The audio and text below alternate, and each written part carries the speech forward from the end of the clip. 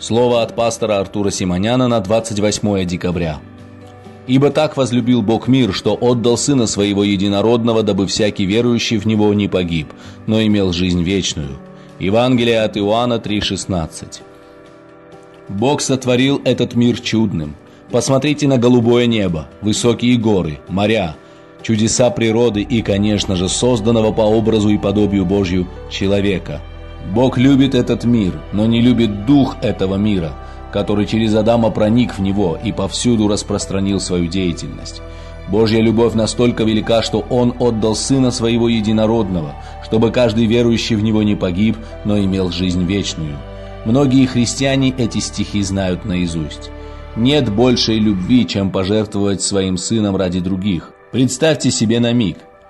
Вы на улице собираете милостыню, и какой-то очень богатый человек, проходя мимо вас, протягивает вам руку и говорит: «С сегодняшнего дня ты больше не будешь выпрашивать денег у прохожих.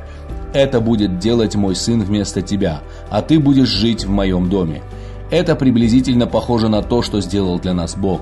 Он своим единственным сыном пожертвовал ради нас, чтобы мы не погибли, а имели вечную жизнь. Давайте высоко ценить Божью любовь и дарованное нам спасение. Бог возлюбил нас, так давайте от всего сердца воскликнем Ему: «Господь, мы любим Тебя». И как Ты своего Сына отправил в мир для нашего спасения, так и мы и наши дети придем к Тебе и будем жертвенно служить, чтобы возрастало в этом мире число спасенных. Некоторые говорят: какая разница между христианством и другими религиями? Ведь все верят в Бога. Но Библия говорит, что не погибнет тот, кто верит в Него, то есть во Христа. Благослови вас Господь. Приблизьтесь к Господу и признайтесь Ему в любви, потому что и Он безмерно любит вас. Амен.